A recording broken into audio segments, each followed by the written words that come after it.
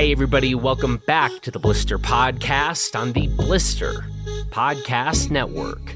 I'm Jonathan Ellsworth, and you can check out everything we're doing and reviewing over at blisterreview.com.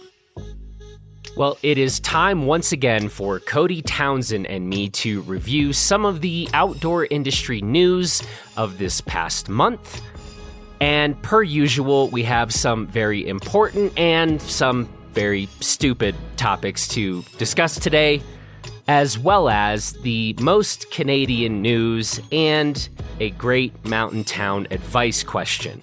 As always, you can submit your mountain town advice questions either through a DM on social media, or you can email us at info@blisterreview.com. And one more thing, the show Succession is back. Many of you know this is kind of my and Cody's favorite thing, maybe in the world. And so we do briefly talk about Succession Season 4, Episode 1 at the top of this episode. We don't need to put any spoiler alert warnings on that, so if you have not yet started the new season, you can listen without having anything spoilered. But then there are spoilers galore at the end of this conversation, so for anybody who has yet to watch Episode 1 of Season 4, you might want to bow out at that point. But also, what are you doing?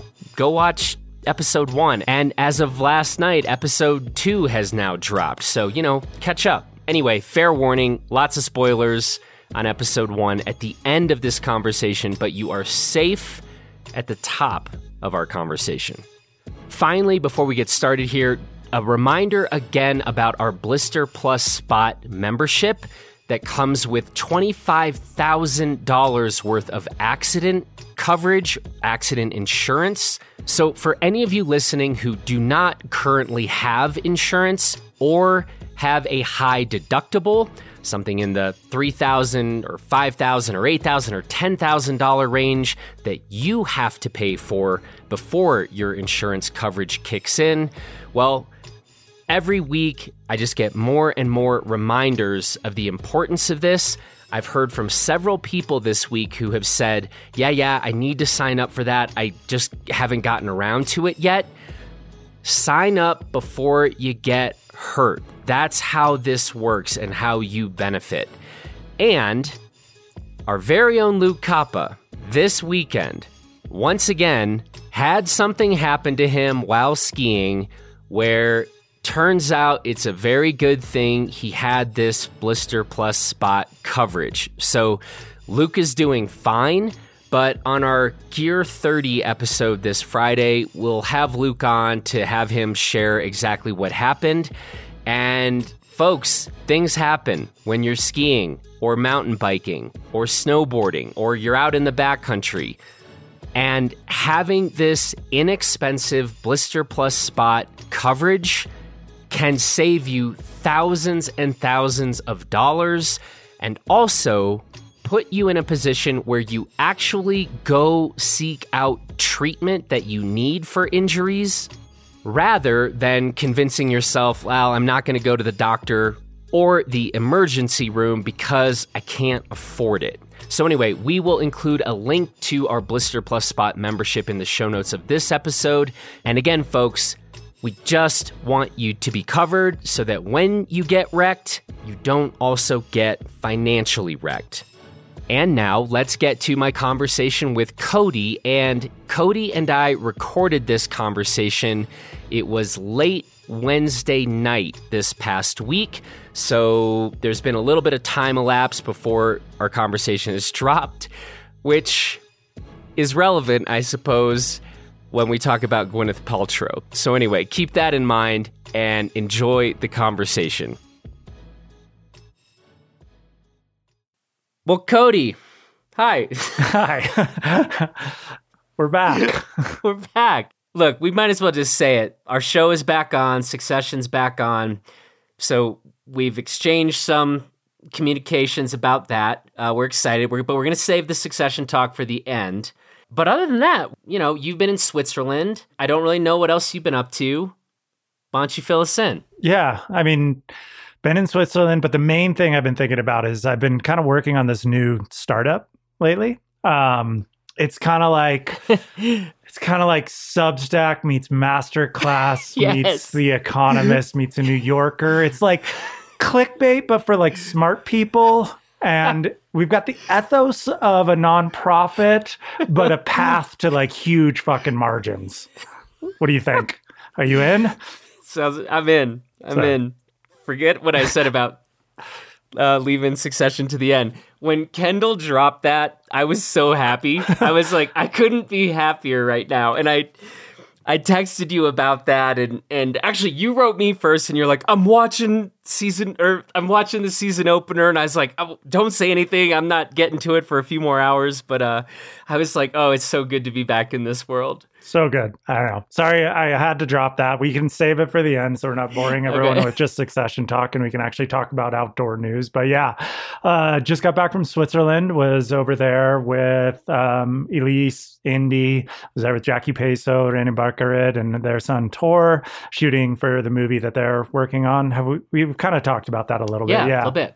And it was cool. Like, we absolutely nailed the weather window. Like, couldn't have been a better timing for the 2-week period we were there. We just didn't nail the year because it was like the worst snow year ever.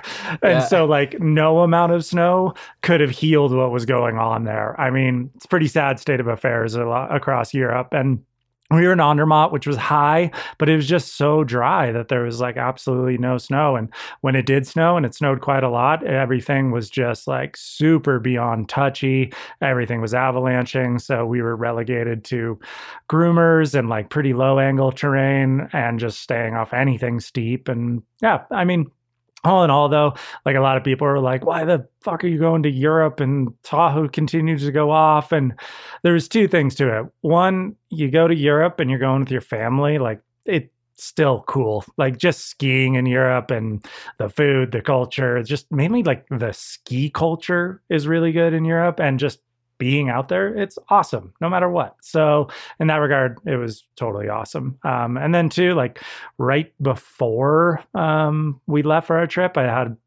actually, yes, the deepest day of my life in Tahoe, and that was just absolutely blower. So kind of felt like I was like, well, that was a good way to send off the Tahoe season. But it's not stopping here. It just snowed another about 12 to 18 inches at my house. So it's just continues to snow. It's ridiculous. What do you imagine? I mean, Palisades, I suspect, is going to be open through the 4th of July. Yep. Do you suspect they'll close it down after that? Because, I mean, the snowpack, they could definitely not shut it down, I would suspect, but... Yeah. I mean, it always depends on how warm all of a sudden the spring gets, but as it stands right now, yeah, they could definitely Upper Mountain and certain chairlifts could be running after July, but... And even at that, like, it's going to be only like weekend operations at some point. They just released their full schedule. I can't recite it off the top of my head, but all I can say, though, is that having skied on July 4th in the past at Palisades, it's really fun. Like, it's summer, you're out in shorts and a t-shirt, everyone's up there. It's like, it's pretty cool. So, as much as I think people do, they want to break here. Everyone's backs are tired. Their shovels are broken, spending thousands of dollars extra. Like, I mean, I recently read somewhere that there's been 300 buildings that have suffered structural damage that have caused some sort of like either evacuation of the house or closing of the business, or there has to be a rebuild. But it's just like, it's crazy the amount of snow that's going on, and there's nowhere left to put it. Like, you just can't throw it any higher or any further. Every street is like a 1-lane street, and you pull into our local Safeway, and, the parking lot is about half full with a 40-foot tall snow embankment. And like, the mainly is just snow filled, and there's no parking spots anymore. It's pretty wild. Have you been to Switzerland before? Yes, tons of times. Plenty. It was my first time in Andermatt, though. Okay. Yeah, you were psyched on it. You're like, this place is rad. Yeah, like maybe I shouldn't be saying it, but no, that place is amazing. Like it's so sick. Super good free ride zone, very empty. Tons and tons of terrain. There's these 2 trams. You take up like 2 trams to the top, and it's like, it kind of reminded me of like Palisades in this way, where it's like there's just everything's kind of under the tram, and you just do quick traverses to like really rad lines. It's like super good free ride terrain. And again, there's super little people out there. So really amazing spot. It looks like I'm going for the first time in like probably June, maybe end of May, but June. But I'm really, really excited to get over there. I've never been. So cool. Yeah. Not going to ski, but yeah, going to check out how the Swiss do it. Yeah, no, it's Swiss, like the mountain culture there is strong. And the mountains are, it's like when you spend time in Chamonix, it's obviously a valley, but you kind of driving into the mountains. There's so many places where you feel like you drive into the mountains. In Switzerland, like you're just kind of like in the mountains most of the time. And you're in these tight valleys with just massive mountains sticking out of them. The Alps are pretty insane in Switzerland. Well, speaking of great mountain cultures, we got to talk about Atlanta, because on our last reviewing the news, I actually don't remember how or why, but we started talking about Atlanta, and you were like, no one in Atlanta listens to reviewing the news. And I said, hey, listeners, I was like, I guarantee Cody's wrong about this. Please hit me up. I've received at least a dozen emails or DMs from people in Atlanta. They're like, hey, avid listener, big fan, tell Cody he's not right about this. And then and I promise I still need to do this. So my apologies to all our dear listeners in Atlanta, or 12 of you or so. I still need to send the emails, but I'm trying to figure out, because I don't want to presume that everybody who's reached out wants to be connected. So I'm slowly like being like, you cool if I connect you with the others? And so the Atlanta reviewing the news listening parties, it's going to happen, Cody. That's awesome. Yeah, right? I love it.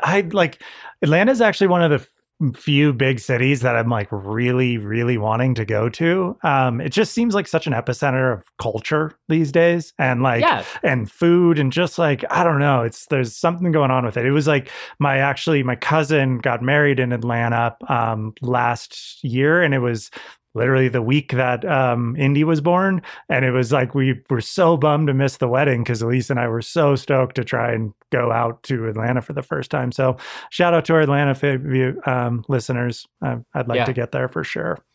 Yeah. And I've spent a little bit of time there, not nearly enough. And so Switzerland and Atlanta, need to spend more time in 2 of these places. Totally. That's one thing I've realized is like, traveling America, I need to do more of. Like the Western mountain states, I've been all over them.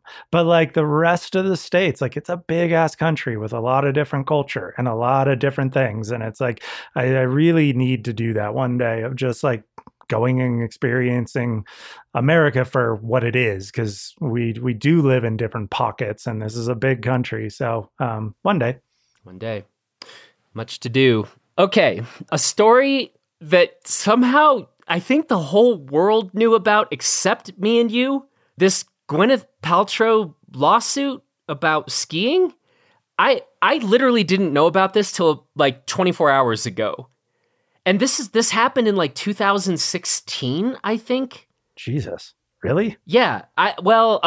No one quote anything that I'm about to say here, but I think that's when this actually took place. That was the intel I got. And, we were kind of scrambling to like, all right, we're time to record this. And you're like, do we have everything? And I was like, should we talk about this Gwyneth Paltrow situation? And you're like, well, I don't really know anything about it. I haven't read anything about it. And I was like, how have you and I both missed this? Well, no, I've heard about this a lot. Like I've been seeing a ton of headlines about it. Right. I have been very purposeful to not read anything about it. As much as I personally think like, we could do a thorough and in-depth like skier's point of view breakdown of this. Yeah. Like I have personally just revolted from every headline of it, because I'm looking at this as like, so it's, I don't quite understand, but it's a lawsuit and they're like kind of both suing each other. Like one guy's suing for like millions and Gwyneth Paltrow is suing for like $1. But it just, all of it is like, to me, terrible people doing something very trivial and suing each other. So I've been purposely avoiding it. Okay, well, I feel like we've really dropped the ball here. I feel like we should very much be weighing in on this, and now we're going to be like a month late on this. But are we though? Because you said the thing happened in 2016. Another month? This thing's going to go on for the next 10 years at this pace. Right. Maybe reviewing the news. This is like, I don't know. It'll be like the OJ trial or something. But we might need to start recording daily podcasts. I mean, it could be interesting to get, like, you know how they bring in expert analysis? Like, what of our expert analysis of this? Like, maybe we could lend an ear to this. Maybe one day we will be called in as expert testimonial in some major lawsuit versus like Robert Downey Jr., who crashes into someone at Sundance or something. I don't know. Yeah. And what are the odds that this trial is happening in Atlanta? So then we could be like, hey, we're like kind of industry, experts. And then we could go weigh in on this trial, also get some time in Atlanta. We're killing like multiple birds with one stone here, I think. That's quite the dream scenario. I mean, maybe it's like, next month, maybe for the good of the audience. Which, man, I just struggle because if I don't find it interesting, maybe other people aren't. But maybe we should do a deep dive, though. Maybe we should do a deep dive. Because we were about to hit the record button, and you were like, "Well, I haven't read anything about this." I was like, "Well, neither have I." In 4 seconds, I found this incredible video with some dude who I want to find out who this guy is, Dr. Ivan something or other, who I'm like, I'm not sure this dude has ever skied ever in his life. Just given some of the things he was talking about, like we need to, I think, at least break down some of that video and sort of figure out what's happening here. But all right, well, I guess next month I'm diving into something I don't want to do. This might be our last episode of the reviewing the news. Cody's like, we've jumped the shark. We might have, but this also could be really entertaining. So we'll pass the buck for now and move it on to the next topic. Yeah, we're kicking a lot of cans down the road so far. Succession talk, the Gwyneth Paltrow lawsuit. But what should we actually talk about here? Something more on the serious side. Intersecting things we talk about a lot, mainly with climate change and climate change development and green energy and whatnot. But this was a story from the High Country News, which continues to be just such a good news magazine for the West. I really, really enjoy it. But the headline is Green Colonialism is Flooding the Pacific Northwest. The Yakima Nation is fighting a pumped hydro storage development near Goldendale, Washington, but it's just one of many. And the article goes into essentially this fight that the Yakima Nation has with development of, a hydro dam.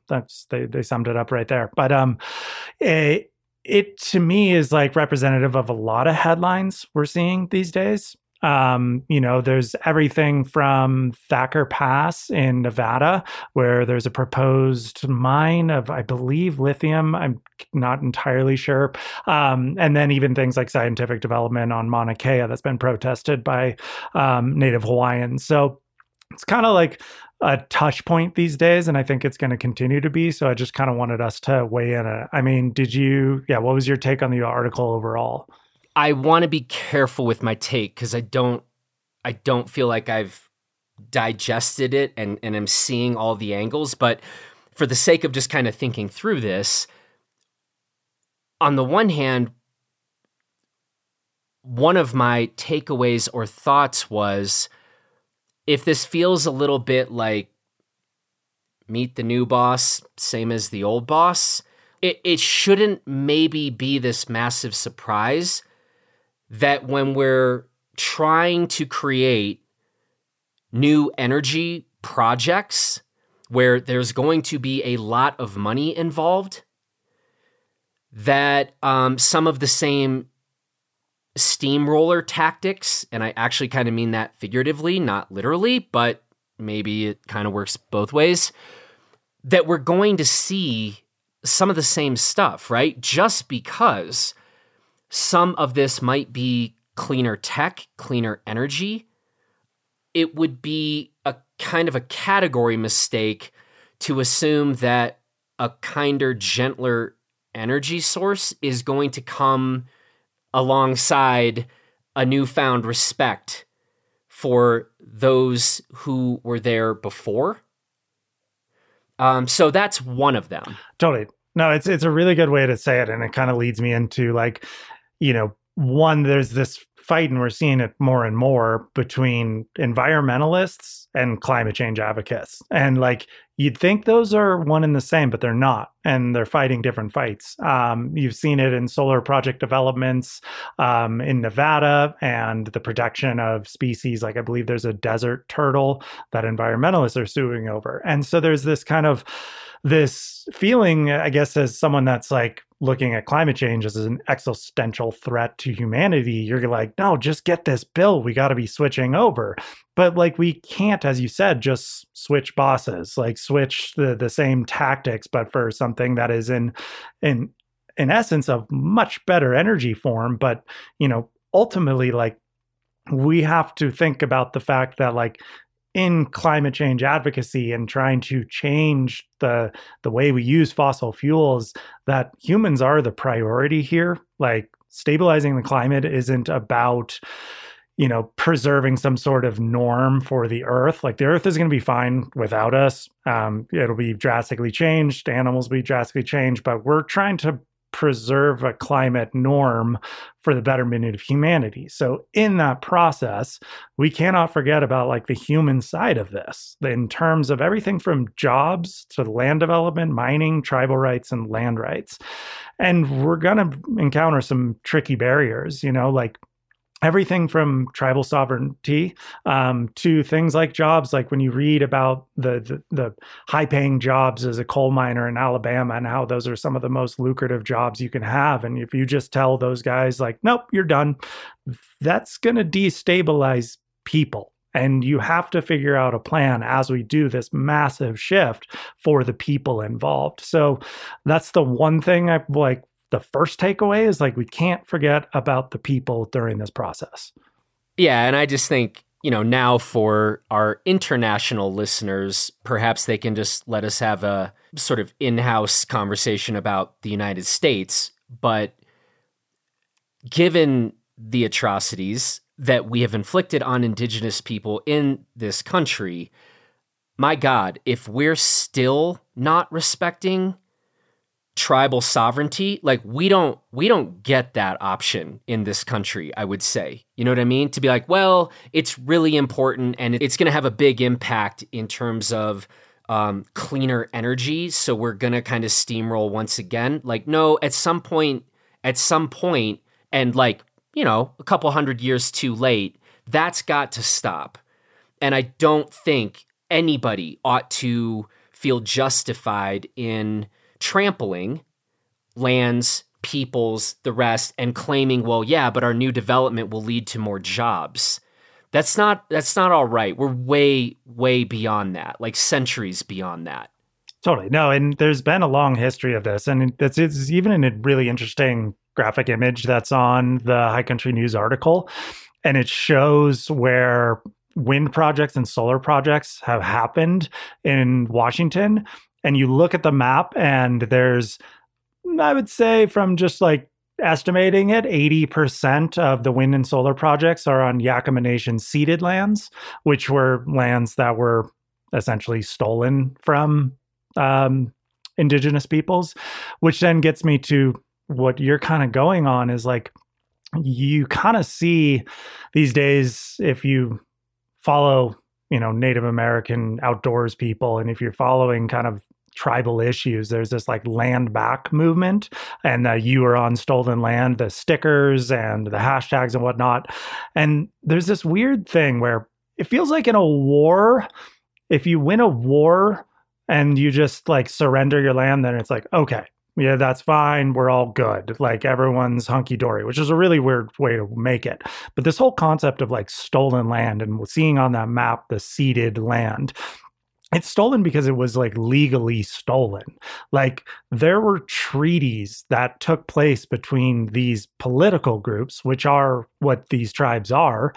They're sovereign nations that made treaties with America as another sovereign nation saying, hey, this is going to be your land.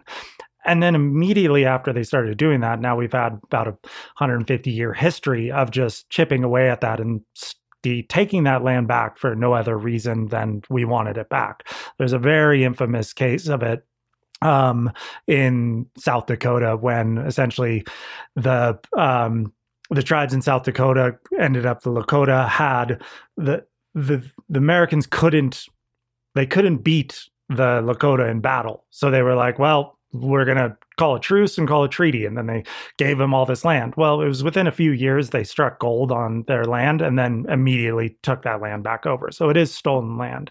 So there is, like what you're saying, this long, long ass history of just trampling on native land for whatever reason we feel like. And I'm seeing this going through just in the fact with, in the name of green energy. And we can't do that. Like, find somewhere else. Like, you know, the Yakama Nation in this article really say that this land is very sacred for some of their traditional foods and first foods. And one of the reasons they want to preserve this place is not only to preserve it, but they also would have to legally say what those foods are, what those seeds, berries, nuts, whatever it is that grow on this land are, and then that will become public document.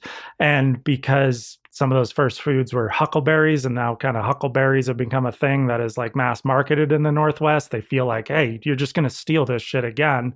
So it's just this, like, the deeper you go into reading about indigenous peoples on this land, the more books I've read about it, I'm like, holy hell, like America, colonialists have treated the people that were here first like absolute garbage. And we need to know that, like, when you're reading headlines like this, don't just like revolt and be like, come on, that mountain's not sacred. Like, I don't know if there was the key to everlasting energy under, let's say, Mount Rushmore. Would America destroy Mount Rushmore to go get it? No, that's like sacred to America, most likely. So it's like, no, these mountains are sacred to people. These lands are sacred. We can't just go in there and develop it in the name of green energy. Well, listen, on a not altogether unrelated story and topic, our friend Connor Ryan, actually, it sounds like put this on both of our radars. You pulled up a link. This is a CBS News. A number of other outlets have covered this, but recommendation to change name of Mount Evans to Mount Blue Sky now heads to Colorado governor's desk. And, as we just have been talking about, hey, we need to reverse certain practices and trends that have been very long standing in this country. I thought that this was really interesting. And in a way, to me, no less interesting is that, Connor Ryan, Solomon skier, put this on our radar and has been somebody in the ski community that has been very outspoken about this. And I think that's fantastic. I love that Connor is shining a light and speaking loudly about some of these things. And in this case, it is about returning the name of a mountain here in Colorado back to a translation of sort of the original name. Yeah. So Connor turned me on to this as well. And, it's just one of these kind of examples of, so Mount Evans, it was named after the second governor of Colorado. Sounds great. Cool. We named it after the second governor of Colorado. He's historic. But John Evans, the governor, was ordered the Sand Creek Massacre, which was a massive slaughter of Native Americans, a Cheyenne and Arapaho. And you just kind of like, not even from the perspective of a Native American, from an Arapaho that could feel the pain ancestrally of looking up at a mountain and it was named after someone that ordered the murder of your ancestors. But just from even a completely like not innocent bystander, but just outsider's perspective, you're like, well, that guy sounds like he sucks. Why should we name a mountain after him? And then it goes on to like, to me, I've kind of always said it. I was like, a lot of the indigenous names for the mountains and the places in America are just cooler, like way cooler. The Great One, the Mother of Water, when they translate it to you, you're like, oh, that's cool. Not named after some dumb politician at the most innocent or a horrible person like John Evans. So I haven't seen much uproar about the change of it, but I'm really stoked that someone like Connor is taking up the mantle and doing a huge part of this renaming process. And then here it is sitting on the governor's desk about to get re-signed. So, I don't know. It's a cool thing. Like I look up to someone like Connor because like he kind of gets shit done. You know, we see a lot of advocacy, but like he actually does stuff. And it's really cool to see, and it's really inspiring. It really makes me think of like what can I do that's outside of doing a stupid Instagram post that actually creates positive change for people and for places.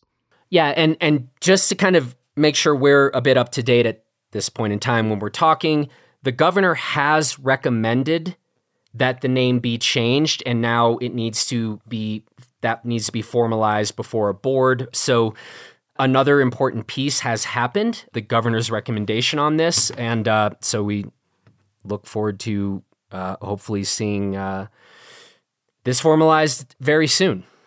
Oh.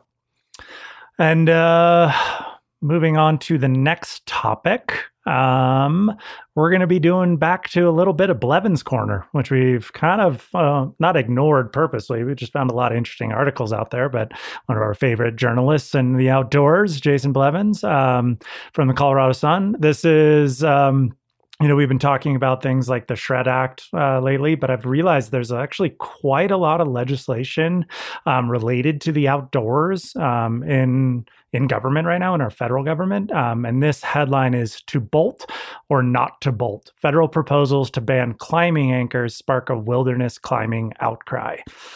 And so from my understanding of this, there's three major parties that are talking about the issue of climbing and putting in fixed anchors, so permanent anchors, drilling bolts into the rock and leaving them there for climbing. There's three parties. There's obviously climbers who are mainly being represented by the Access Fund. And then there is the federal wildlife managers. So there's the National Park Service and the National Forest Service. And then there is Congress. And all three have different things. And what I'm seeing is that the Congress is putting together an act that potentially makes it so that permanent anchors and climbing is protected in wilderness areas. Federal managers, the National Park Service and the National Forest Service, are against that bill because they want the decision to be up to them. And then obviously climbers are advocating for just keeping things almost as they are, which is the fact that you can put bolts in wilderness areas. And as I've tried to like sum this up, it's just trying to figure out like, okay, like what side do I feel like I'm most on? What do I think is the best solution? And who has the best argument? So to me, like climbers status quo versus National Forest Service, National Park Service versus Congress. Mm-hmm. What do you think? Oh, man. I honestly don't know. I don't actually have a take on this one. I don't feel nearly close enough to it. It would be very easy to say something like, well, yeah, let's just minimize impact. And, we'll get more, trad climbing going out there. But man, I sound like somebody who doesn't do a lot of sport climbing, which would be true. Yeah. And like, I definitely feel icky about bolts. Mm-hmm, like they exactly. just kind of feel weird to me about these bolts and all these super bolted routes out there. And like, there definitely needs to be some sort of management of it, to being like, you just can't be throwing up like bolt anchors in the middle of the wilderness. I will say on the flip side, as a climber, it's really hard to see bolts. Like someone that has gone off and you look at the topos, these route maps, and then you're like going up it and you know, these bolts should be 6 to 15 feet apart and you're 6 feet away and you're like, where is this bolt? So it's like the bolt's impact on the wilderness is actually pretty minimal.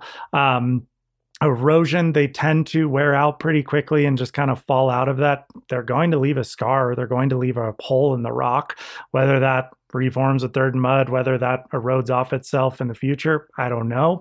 But I've always felt a little icky about it. But at the same time, you're like, well, climbing is like such an amazing sport to access the wilderness. It is a thing that should be preserved. It is a thing that should be, its impact on our world is as minimal as it gets. So while I think there needs to be management, I would say that the National Forest Service and the National Park Service having management of it scares me the most.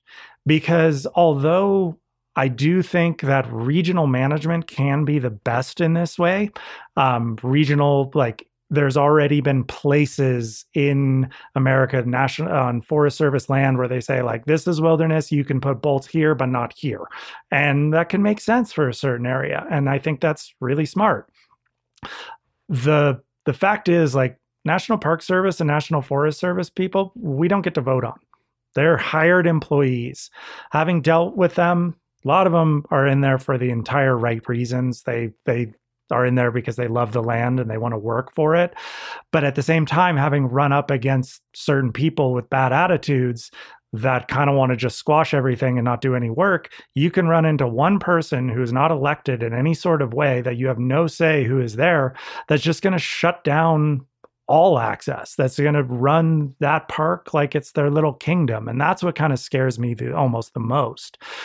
So having some sort of congressional law that kind of protects it, but then moves into regional management, I think would be a really good thing. So I'm kind of for the congressional bill of protecting it while also then allowing for some sort of regional management. Because again, I've just run into people at parks that, you don't want to run into. And if they're going to have that sort of say, like a one person judge, jury, and executioner, and the public has no say in who that person is, like that kind of sucks, because again, this is public land. So it's an interesting story to follow, because it's going to have some pretty wide ranging effects. I think it's going to have some precedent on other activities out in the wilderness. So, yeah.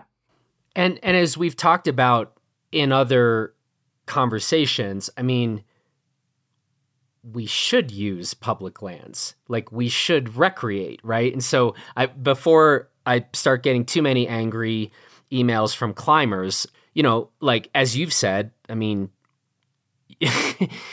bolts are not these massive eyesores. By the way, the history of climbing, this is not some new question, right?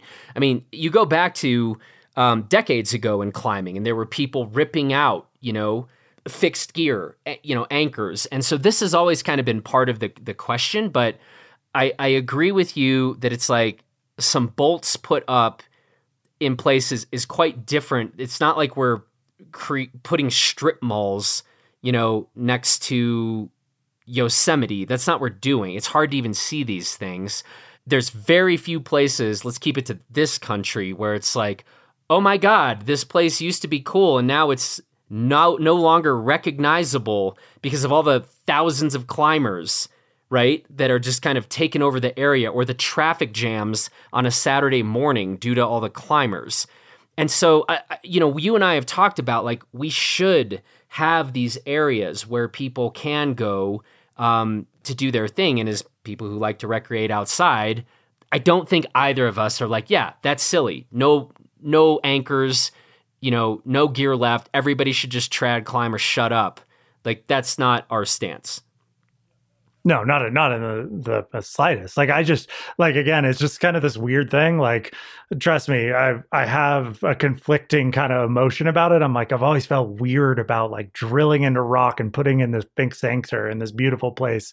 But then at the same time, when I've been climbing and you see a set of fixed anchors, you're really happy they're there. Like, thank God someone, thank God someone bolted that. Yeah, totally. But again, there does need to be regulation about it. I like your kind of notion that it's not like we've ever walked into a place and been like, damn, if it wasn't for all these bolts, this place would be beautiful. Like Yosemite, there's like a handful of climbers. You're like, no, it's the tens of thousands of tourists that are coming in their cars and just like taking pictures outside their cars that you're like, Jesus, we got to figure this out. So it's a really minimal thing in the long term, especially in geological time. And I think, again, climbing is not only good for people, I do think it's good for the land. We've talked about definitions of wilderness in here.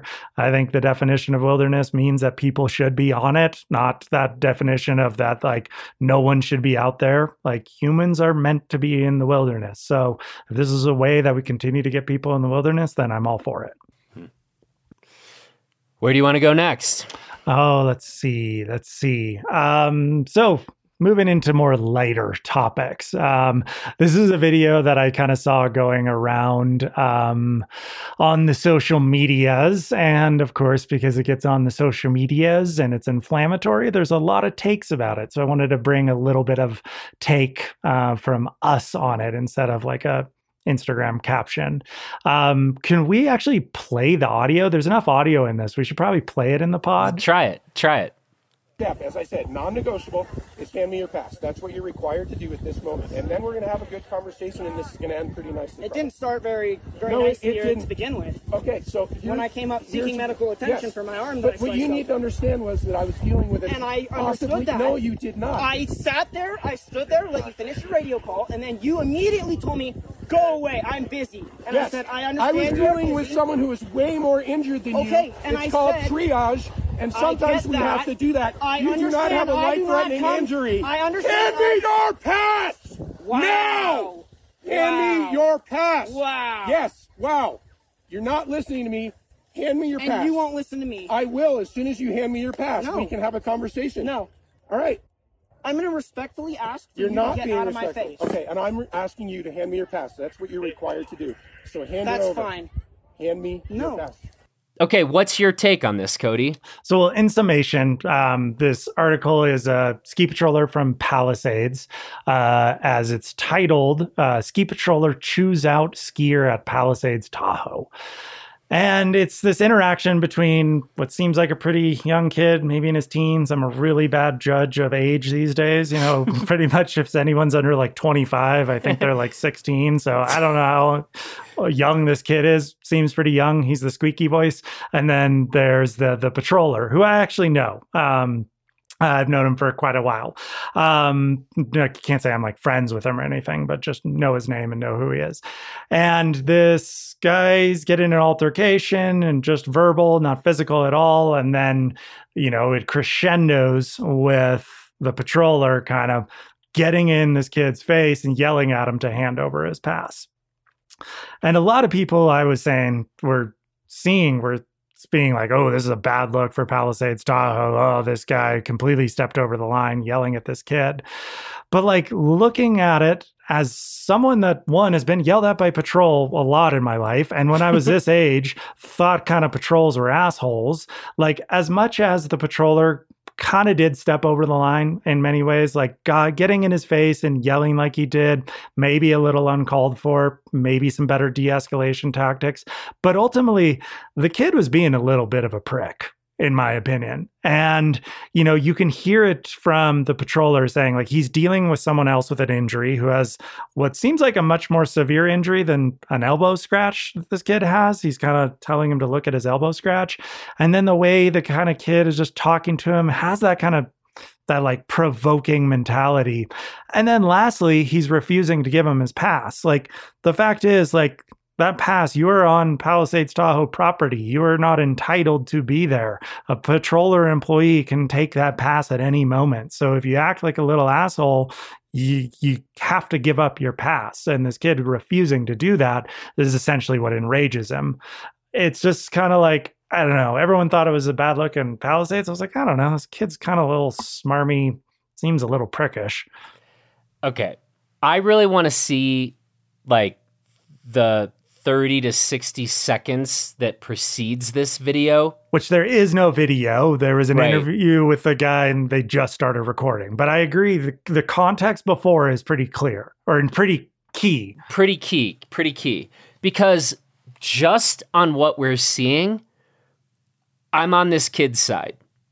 Interesting.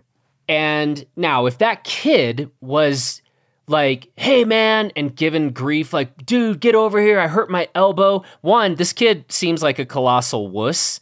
That's my biggest criticism of the kid. So like, he might be a colossal wuss, but I really need to see if he was, because I don't actually think the kid was being a prick in this video. Dude, none of us want to give up our pass. That's the like last move, basically, that it's like you're kicking you off the mountain. And so that's why I think we need to see like 60 seconds, what preceded this video 30 to 60 seconds before, and benefit of the doubt to the patroller, the kid was like being a whiny jerk, and that's why I'm inclined to say this kid's probably a wuss. But without that, it's hard for me to weigh in. The other thing is, I mean, God bless patrollers and medics and EMTs and the rest dealing with this winter. Well, that was what I was going to go into too, is contextually, like my neighbor's a patroller.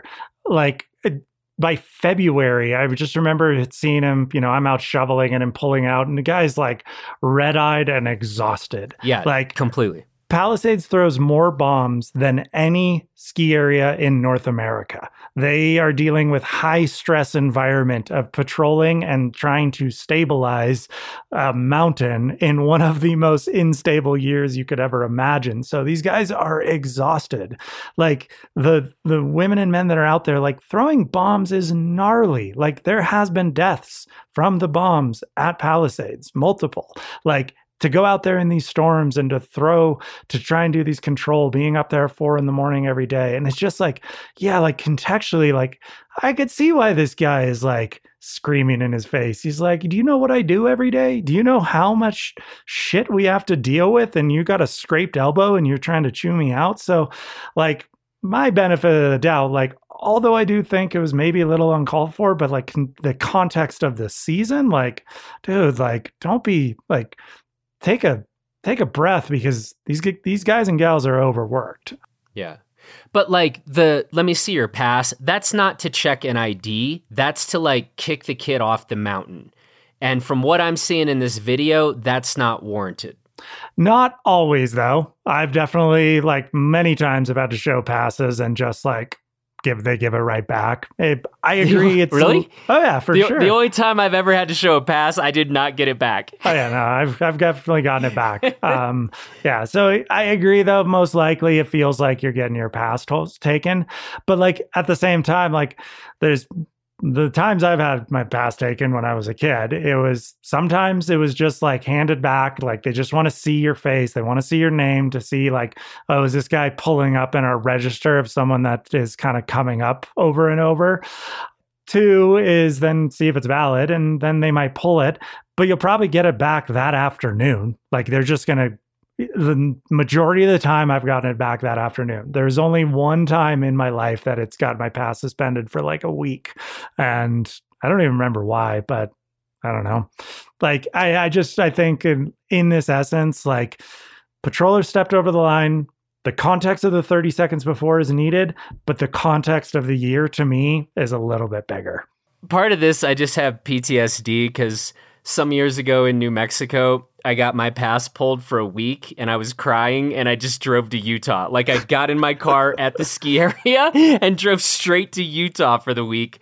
And it was real traumatic. And that's why I'm sort of on the side of this whiny kid. If I think there might be some of that, I want to give, the proper context here, but, and this is coming from someone that has had my pass pulled at least 10 times. Like, yeah. Like when I was a kid, I got my pass pulled all the time. So like, and me siding with the patroller on here definitely comes from knowing these people, knowing they live in our community and knowing the context of the year. But it's like, at the same time, there was a long time I was like that kid and was just thought patrollers were kind of assholes. And like, to sum this all up, I will say that Palisades Tahoe released a statement.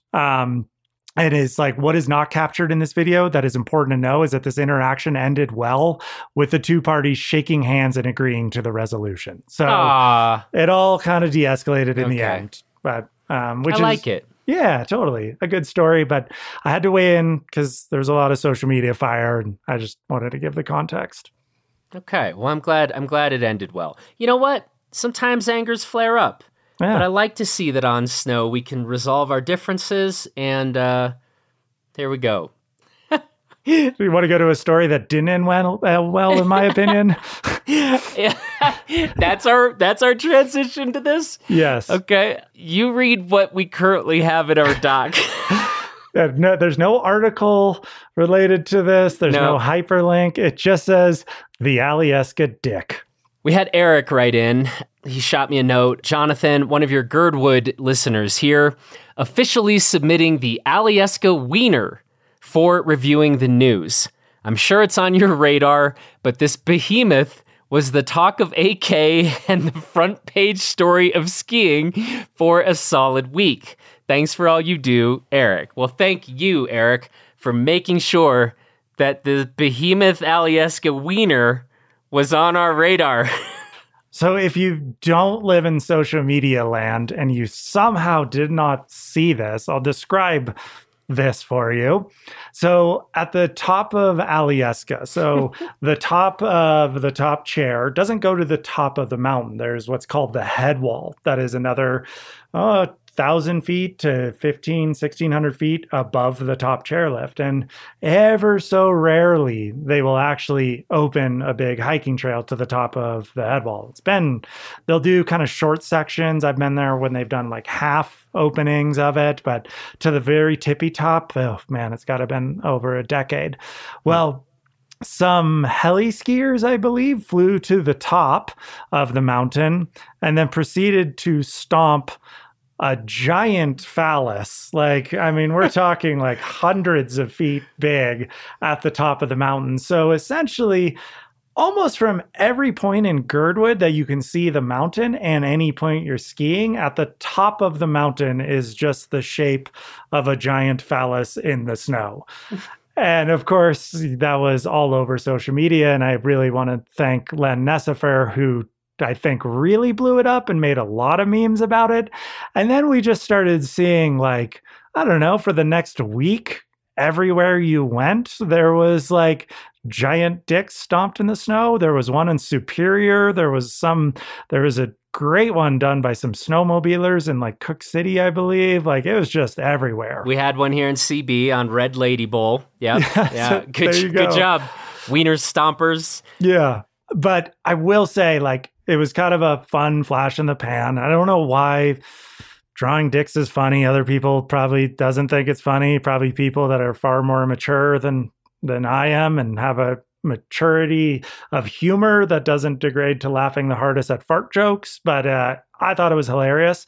And I will also say that I got to give credit to Bjarne Solin, my cinematographer, because I linked back in some of the social media posts to our 2015 film when we went to Svalbard. And there's an iconic scene of Anthony Bonello getting this like amazing sunrise shot out of the drone of our camp and the mountains behind it. And the night before, while doing Bear Watch, Bjarne had stomped a giant dick in the snow outside of our camp and completely ruined Bonello's amazing, beautiful, scenic shot of our camp. So shout out to Bjarne for being way ahead of the curve. But ahead of the curve. Wow. That's a hard-hitting segment people expect from us here at Reviewing the News. So totally. Glad we delivered once again. To further devolve into whatever it is we do here, it's time for the most Canadian news of the month story. Cody, what do you have for us this month? According to this story, BC has a serious problem. So British Columbia is in deep, dire straits. They're I don't know. It seems like it's a huge issue. And that goldfish as large as a football are rapidly cloning themselves. So keeping in our theme of kind of Canada having crazy wildlife, here's an even more crazy wildlife story. Like, I've definitely heard of goldfish and large ones, but the fact that they're cloning themselves, that was new to me for sure. So yeah, these football-sized goldfish taking over BC lakes. If they didn't have enough animals like pine martens and beavers to worry about, now football-sized goldfish. The football-sized goldfish are going to get you. We're going to all remember when people used to go to Canada to ride mountain bikes and ski, and now it's just going to be infinite piles of football-sized goldfish everywhere. Totally. I mean, it's just like everyone's going to be wanting to fish for salmon and trout and, you know, the legendary steelhead trout of the Skeena River and just be catching footballs of goldfish. What are the odds this is just absolutely not true? Did we stumble upon like The Onion or something? Well, I mean, it's always hard to gauge a news thing because this is the National Post and there's so many media stories that like from weird sources, and National Post seems very generic, but I'm going to say this is legit. This is, it's talking about Thompson Rivers University is in the Canadian press, like Invasive Species Council of BC is investigating. This is serious. This is, Canada's got some issues. I think there's like an 83% chance this is just completely fake. No way. We have giant goldfish in Lake Tahoe. Do they not require males to spawn? Did you not read the article? It's talking about that. This one does, but This is the fake article that isn't true. So I've never heard that goldfish. Yeah, I'm being sent up right now. Cody's like, so. I'm just throwing in Onion articles now, and Ellsworth's going to be like, and then he's going to be like, you dumbass. Goldfish can't be the size of a football, and the females can just reproduce with the help of minnows. I'm now up to 96% that this is a fake story. That's where I'm at. Well, I don't think this is, but you've definitely given me a really great idea for the rest of this Canadian news segment. Yeah, okay. It's basically just like, it'll be now like, how stupid is Jonathan? That will be the monthly. And then like people can weigh in on like, will he get it right or wrong? And like, yeah, place their bets. Yeah, okay. Totally. It'd be like some Saskatchewan man befriends Wolverine in Lonely Cabin, and marries a Wolverine. Exactly. They have beautiful humanoid Wolverine children. Okay, well, that's our Canadian news. Yeah, the Canadian wildlife scene, even though I'm still going with that story, is false. And I need to hear like wildlife experts. They need to write in and be like, no, this is real. I also want to see a goldfish the size of a football. I need photos from one of our listeners. Mm-hmm. Maybe some of the Atlanta listeners can go on vacation to British Columbia, hang out there, take some pictures of these football-sized goldfish, send those in to me because I trust those people. But this National Post, that's a fake news organization as far as I can tell. Listen to Mr. Trump over here, fake news. Well, have you ever seen a football-sized goldfish prior to this article? Not in person. I've definitely seen I've seen pictures of giant goldfish, and we do have them in Lake Tahoe. There's this environmental catastrophe called the Tahoe Keys.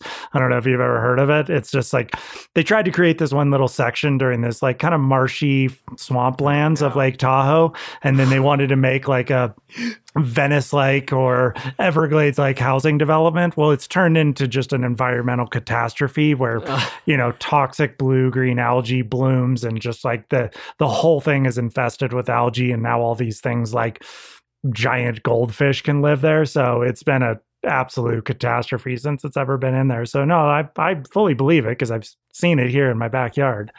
By the way, that would really be a great new segment, the what could go wrong? Oh, yeah. Question mark segment. And then we would definitely need people to send us in stories, but like, yeah, What could go wrong? We'll see if that gets any traction. Okay, time now for Mountain Town advice. We had a person write in who asked to remain anonymous, and this is her question. Dear Cody and Jonathan, one of my best friends and I have been butting heads a lot recently, and our issues were highlighted this winter on a ski trip. I'm a woman in my 20s, and my boyfriend and this male friend and I have all been ski buds since high school. A few years ago, my boyfriend and I moved out west and have been skiing a lot more, while our friend still lives far from good skiing and isn't able to get out as much. This year on our annual ski trip, the gap in our skills became evident for the first time, and that caused some tension between us, but he doesn't seem to have that same tension with my boyfriend.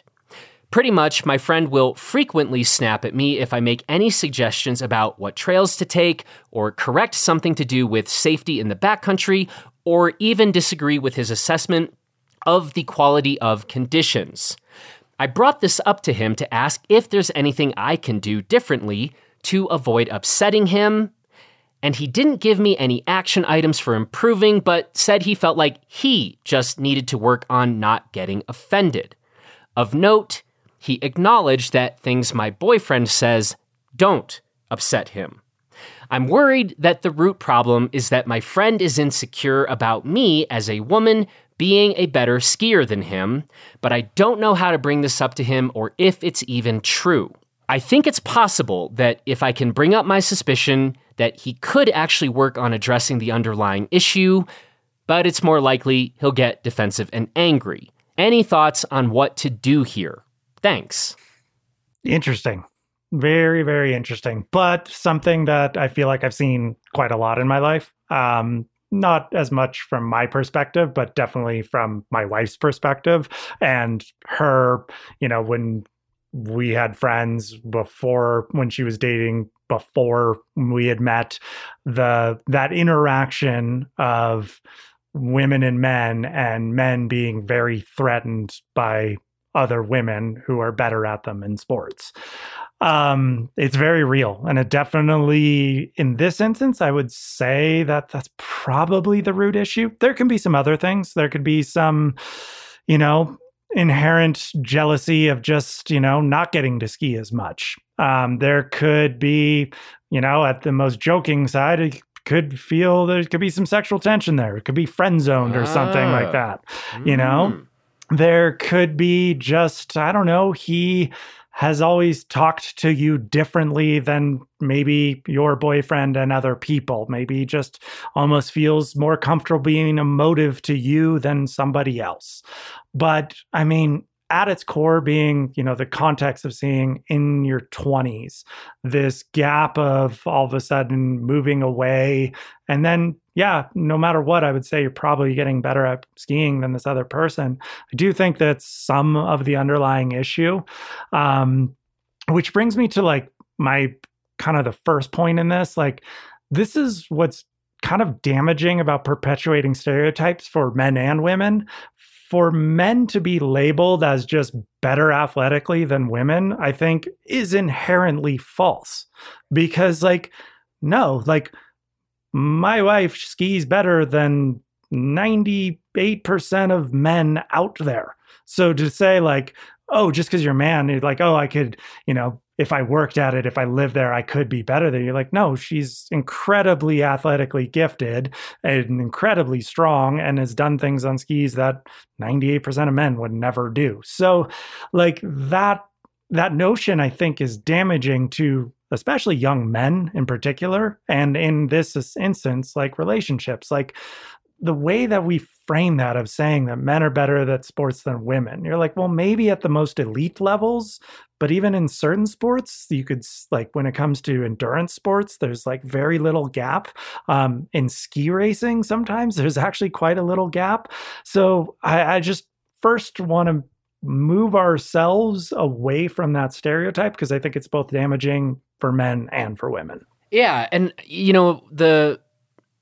the first time I read through this, part of me wondered, okay, well, look, we shouldn't go into the backcountry with like just anybody. Like the communication skills, you and I have talked a lot about this. People have different communication styles. Sometimes we might find that a certain friend just rubs us the wrong way under certain circumstances or in certain situations. And that's totally fine. You know, like we don't have to be all things to all people all the time. But she does say here, we have all been ski buds since high school. So I doesn't sound like they were all going into the backcountry back then. So it sounds like we're making some assumptions here, but it sounds like there didn't used to be this same dynamic that she's describing now. And that might point to, well, one, I think you've already touched on. I mean, maybe one of the most charitable things to say is the guy's kind of bummed that y'all are skiing a lot more than him. You've gotten better. He can see the progression you've made. That's not his situation. That is different than moving to this friction or tension is coming because you are a woman. So maybe the advice would be to kind of ask about that part of it. Like, hey, we've been having this static kind of, he sounds like she has talked to him a bit. Is it because, like, I'd get it, like, if I was home and I didn't get to do this as much as we now get to do it, is that the thing that's maybe causing some of the friction? And if at that point he's like, no, I don't really think so, then maybe it's time to be like, well, dude, is there something going on, like, because I'm a woman? Is that what we're getting at? And the reason I would ask is because I kind of have a policy personally with friends. Say what you have to say. Like if it's in real friendships, I don't believe on walking around on eggshells, you know? And there are ways to say things charitably, and there are ways to be like, hey, there's some friction or static here, and I want to talk about this because I want to get on the same page, because sounds like both parties acknowledge they're not on the same page. And if at that point, dude's little ego is too fragile and he doesn't want to hear it about how he's bummed out because, you, his friend, is now better at skiing than him, there's other friends to go get in the world. Yeah. Yeah. And I agree in that I don't think jumping to this kind of potential gender gap is the best way to start out. Not to start, yeah. Because there's a lot of other things that it could be. And I think starting with something of being like, hey, like, I don't know, is there something just going on with you being like not getting to ski as much as we do? Is there just some underlying feelings there, or just, things of that nature? And like you said, if you're true friends, that's going to survive that kind of thing. And moving to this gender issue, I think, is one of the last things you move to. You want to search for everything other potential option, because that at that point is going to bring up some stuff. If it is his ego, you might fracture that relationship. And if at that point it does fracture that relationship, then that's probably the course that the friendship was going to go. So just know that, like, that could be the consequences of going there to start with. Yeah, but then it might be worth fracturing. 100%. Do you want to be friends with a dude who's like, I'm bummed because this woman is better at skiing than me? Totally. Like, that guy can pound sand. I mean, totally. And that's what, going back to this kind of like this stereotype and stuff, if this guy's living his life that way, then there's some other things that need to happen before he's going to feel comfortable with that getting brought up to him. I mean, I again think this is part of those damaging stereotypes. So I would try and find other things like, hey, everything at work good? You've been skiing as much? I mean, it's been a terrible winter. Back east, I forget, moved out west. So back east, and maybe just guy's a little rusty. Maybe he's like this gap in evident skills. It's like, maybe he feels it and is just bummed that it's not a competition thing. It's just like, he's just bummed with himself. Like he's just been like, man, I can't ski as good as I used to, it's like, maybe that's the root cause. So I wouldn't go there quite yet. I would search out other things, being what other issues could be making it so that he's getting snappy with you. And then again, going to that last thing, like, if you go out again and you go out into the backcountry again and does this again, then don't go in the backcountry anymore. Because as we've talked about before, communication and teamwork is absolutely essential to safety. Do not go into the backcountry with this person anymore. Go ski the resort, be friends out there, make that hard decision, because your life, your boyfriend's life and his life depend on really good communication in the backcountry, and it has to have that sort of hard line. So, yeah. Let's beat this drum a little longer, because as we've talked about, if she is now feeling like I'm not going to say something because I'm worried about upsetting him, that is a like, then you just took yourselves out of backcountry partners. 100%. If anybody is feeling that way for any reason, you gotta not do it and go find people where you don't feel that same level of like, I'm afraid to actually speak up. And I would say, I mean, all of us need to operate that way. And it's a good chance, once again, to ask, like, well, when you go out with the people you tend to go out with, do you ever hesitate? And if the answer is, yeah, I don't speak up, it's not just your own safety, it's everybody's safety that's now in play there. And, okay. Yeah. I think that's it. The last thing is, I was thinking about this. I think it's a real privilege to go, whether it's mountain biking, climbing, skiing, any of these things, with people who are better than you or are more familiar with an area or are better at reading conditions. Like, how great, like, that's like great. You get to go learn and bounce questions off them and the rest. And so I sure hope this isn't the personality type that the dude likes to be right and likes to weigh in all the time. Maybe when he doesn't actually know what he's talking about, and I also just thinking about the men and women who I know, female and male guides and incredible female and male mountain bikers and skiers and the rest, like, and runners, like being able to just be out with people that are better than you. Like, you always are learning stuff. And it's like, that's cool that they're willing to let me be out with them. Learning opportunities. Yeah. 100%. I mean, I also think that's the advice of men of our age and men in your 20s. There's a lot more ego. There's a lot more proving. I still kind of feel like this is, at its core, like, I don't know, when you do a sport and you don't feel like you're doing it to maybe potentially your level, and that could be the case, maybe he hasn't skied as much because it's been a terrible year, like, that bums me out more than anything if you can't do it to your own level. And maybe that's like the root cause of it. So I especially, again, going back to just being men of their 20s have a different personality of men of their 40s, because I agree with you. When I get to go out with people that are really good at something, it's like a special treat. So anyways, well, hope we helped you out, Anonymous. Yeah. And for the rest of you, send in your mountain town advice questions. I mean, hopefully you thought we did all right on this one, folks. We'll see what you all send in for next month. All right, Cody. Let's do it. It's succession time. We did it once where we published, right, for open mic, like our text exchange about succession. I was like, my God, are we going to like just do this every time? Because you actually, props to you, had a lot of smart things to say about season 4, episode 1. And man, maybe I'll just start by saying, Jesse Armstrong, I don't know who you are, but you're really freaking good at writing, like all time good, And I kept saying how season 3 in particular, the last season, felt Shakespearean to me.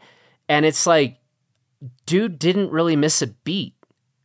He didn't miss a beat. It's incredible. Yeah. It's like the first thing that I took away from the show, I've watched it twice already, this first episode. Is the fact that, like, you just want to hang out with these characters, which is amazing because they're awful people.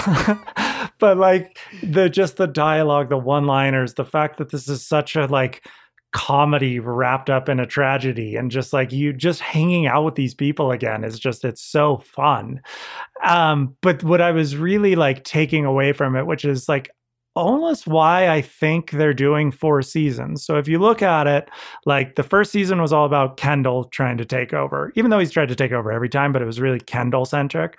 The second one was very Shiv centric. The third season was very Roman centric. And now we're looking at, what if these kids worked together for the very first time? And I think the main storyline, I think there's going to be some twists and whatnot, but the main storyline is like, can these kids work together in front of their monstrous father, who we talked about as being, he's such a King Lear kind of character when it comes to Shakespearean, like that diner scene of contemplating his own mortality for the first time, being alone with his best pal, being his security guard, his paid security guard, the Grim Reaper, who is like that, just being alone in your castle while your kids are on the entire other side of the country. I even liked the way the cinematography, like the New York scene's very, very dark and lonely, and like the LA scenes where they put out the kids are all like bright and light and airy. And there was a certain like kind of joviality among the kids actually hanging out together for the first time. It was really, really interesting. And then just like on the second rewatch, you just see so many other little details that I almost like didn't even see the first time. But every line of dialogue in that show is really key. Like, when you kind of go into the Tom calls Shiv to let him know he was hanging out with Naomi Pierce, and it's kind of led as this, like, they're separated and this is potentially part of their open relationship, but really like that's this call sign to the fact that he was both alerting Shiv that the person who he's now aligned with, Logan, is trying to buy Pierce, but then also trying to, I don't know, he's playing both sides right now. And those little lines of dialogue, you're like, oh my God, that little moment that lasted a minute and a half is so crucial to the story. And it's just like, yeah, again, Jesse Armstrong is a genius writer. Main thing I've been trying to think about is like the pantheon. Where does this live in the pantheon of TV shows? And main thing I've been thinking about is that in the, like, when we talk about media, which I guess we're part of, which are like, you know, Yellowstone gets far more viewers, like 12 million viewers an episode, and this gets 2 million. But in a cultural conscience, like, everyone talks about Succession because we're college educated elites that love to talk about this kind of stuff. But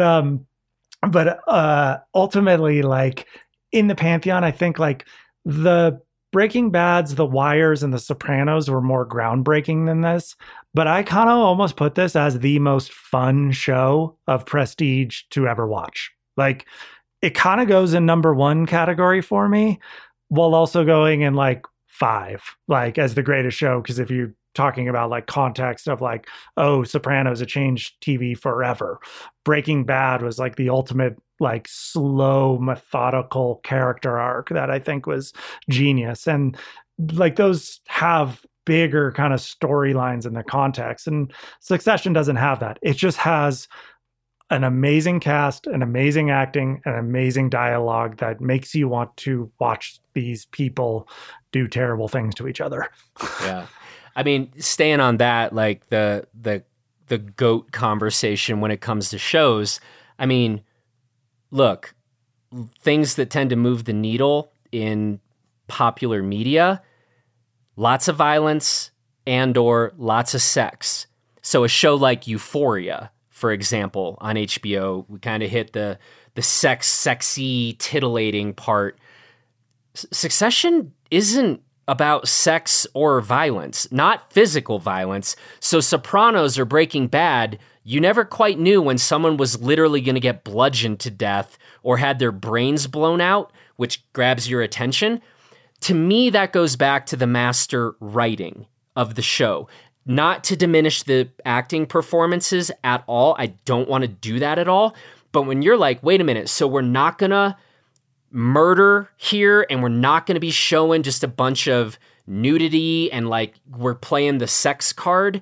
Succession's not using either of those tropes, go-tos that tend to keep viewers going. It is a masterclass in writing and character dynamics and the rest. And by the way, when you say that this is like the most fun, this first episode was about fundamental human loneliness, right? I mean, by the way, you didn't mention Logan leaves his birthday party. His birthday party. He doesn't want to hang out. None of the people he cares about are at his birthday party. His children are on the other side of the country, and he ends up leaving to go with a dude he pays to protect him. And he's like, "You're my best pal, right? We're pals." It's like, "No, you're not. You're not pals at all." So, and I mean, the stuff with Tom and Shiv, and I mean, this is like some real fundamental, existential human loneliness that this show is kind of exploring, and yet it's also somehow super fun. Like, what is happening? No, and that's why I'm saying, like, it's fun to watch, but it's like, because you're both like absolutely entertained, but then absolutely like the fact that they ended with the Tom and Shiv scene laying on the bed in absolute silence, where there almost nothing gets said. And like, when in the show is nothing gets said, it's like kind of witty dialogue back and forth. And like, there's a powerful scene to end on. And so they do a really good job of bringing you back and forth from just like, this is hilarious to holy shit, this is again that Shakespearean tragedy. I mean, Logan calls his own kids, and when he like, you can tell he cares. He's talking about, why isn't there a cardinal at my birthday party to make it seem prestigious? But he calls his kids, like, he asks about them by calling them the rats. Where are the rats? And like, the only good Tom is up to him is to talk to his wife. And it's just like, it is like this really dark show dressed up in this incredible fun and dialogue that is just so witty and comedic. Something else. Yeah. I mean, to me, it's perhaps because that the show doesn't lean on violence and brutality. If they land this plane in a way that I'm just fully confident in the actors and in the writing, to me, it's going to be number one or right there, because of the achievement of not going to all the popular media instruments we have. Yeah. The sex, nudity, violence, etc. It's incredible. So anyway, one, I guess we should have, I'll say it in our intro, like spoilers. We'll say spoilers. That now. If you listen to this podcast and are not watching Succession, what is wrong with you? What are you even doing? Yeah. So I'll try to remember to say that in the intro. But I hope other people who listen to this are enjoying that show as much as we are, because it's something else. But you said you just dove in to another show that I have not watched at all. And so basically I just selfishly want you to tell me if you think I should get in on this. But what show are we talking about now? Yeah, an older show that I kept always hearing, like the first season of True Detective, one of the greatest seasons of TV show ever. And then like mixed reviews from there on forth. So I actually started watching, and I want to give some context to the audience too. I'm watching a lot of TV right now because I'm on like my 26th sickness of the freaking winter, which is really hard to be a professional athlete that's sick all the time. And God, I love my son more than anything. He is the fucking greatest joy of my life at this point, but he is one cute little petri dish, and we are just sick the entire time. So the whole family's got some sort of stomach virus. So I've been doing a lot of TV watching, but so I dove into True Detective, and halfway through, and I didn't want to say too much more about it other than like, so far it's living up to the hype of like an amazing season of TV. Matthew McConaughey, like we see kind of Matthew McConaughey and some, I think a lot of his acting plays a very similar character, and or it ends up being a pretty sterile. Like he has this Texas drawl, and he talks well, and he kind of is. He's Matthew McConaughey in this movie, in this TV show. It's him. This is his best piece of acting he's ever done. Like you don't think it's Matthew McConaughey for a lot of this. And there's a huge testament to that. And Woody Harrelson's amazing too. And it's, so far, kind of, obviously it's a detective show and it's dealing with crime and murder, but that's not what's driving it. It's a lot about the human side of these two detectives and what they do. So far it's moving up the list for me. Let me ask this question. I'm always fascinated why a person with all the TV shows that there are out there to watch, all the films out there to watch, great films to watch, good TV shows to watch, great books to read.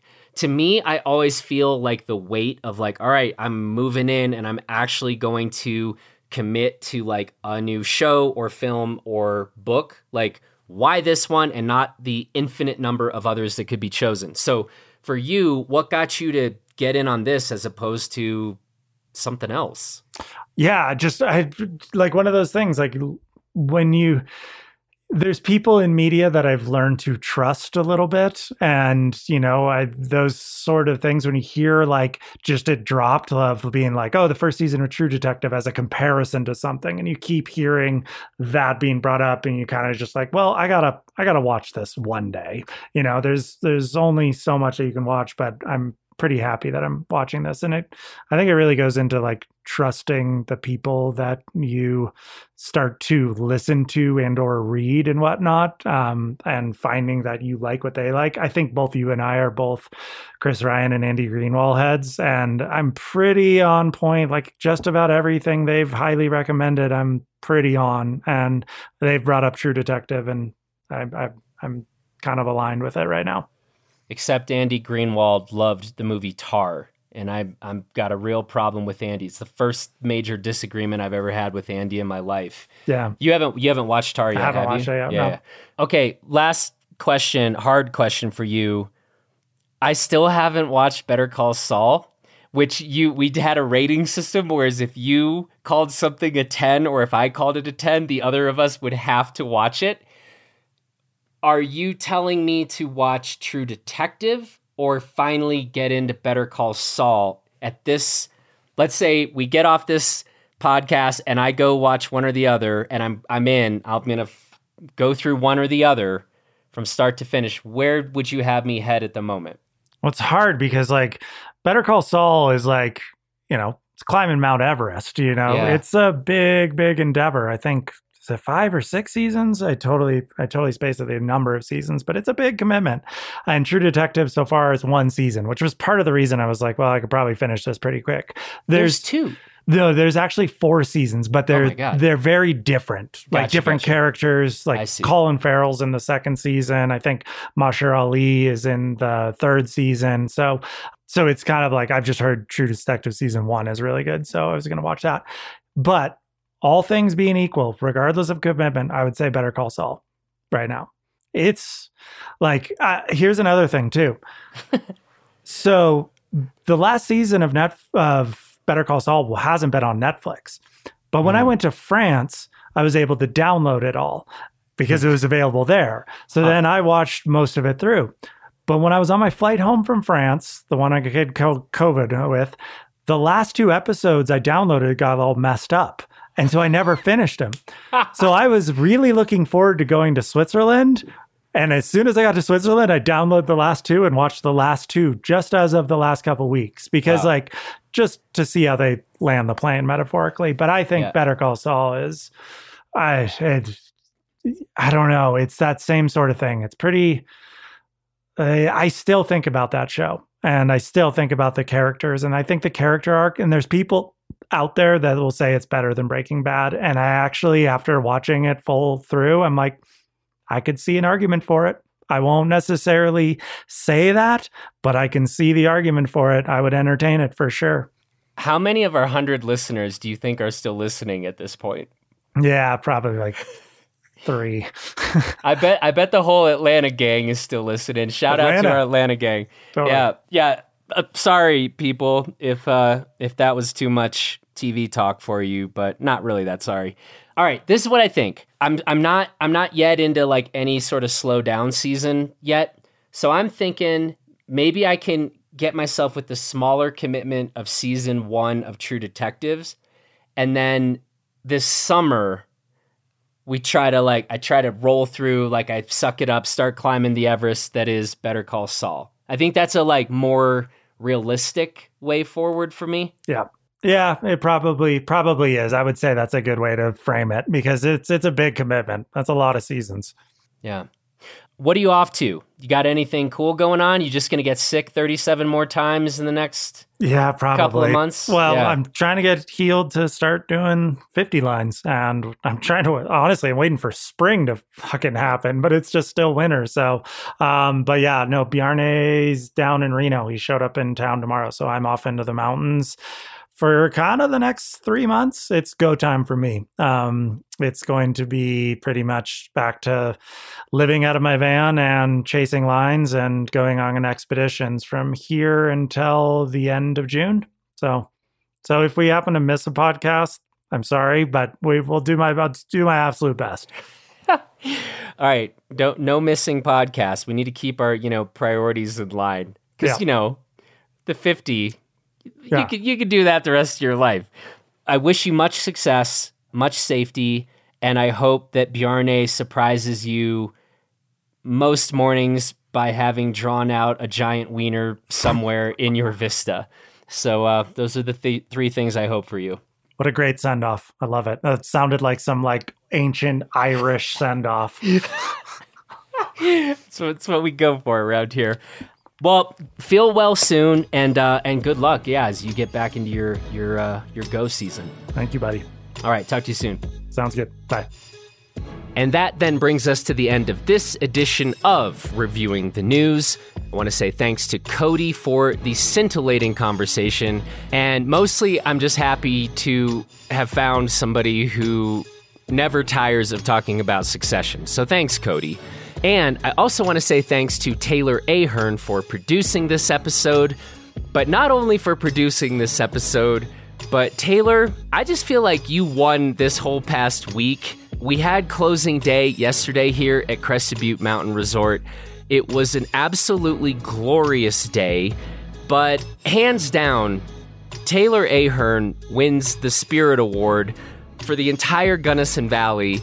I don't know, that probably needs its own podcast, but Taylor was out and about in full force, rocking the white heart sunglasses, rocking the Davy Crockett outfits. Taylor won the week for sure, so well done, Taylor. And then, of course, I also want to thank all of you for listening. And if you are enjoying these conversations we have, then we always love hearing from our 100 listeners, and we would really appreciate it if you would leave us a rating or review in Apple Podcasts or Spotify or wherever you listen to your podcasts, and that just helps us keep this whole thing going and growing. And we've got some new things in the works, some new ideas, so your input, your feedback, that all really truly helps the cause. So anyway, that's what we've got. Thanks, everybody, and we will talk to you again real soon.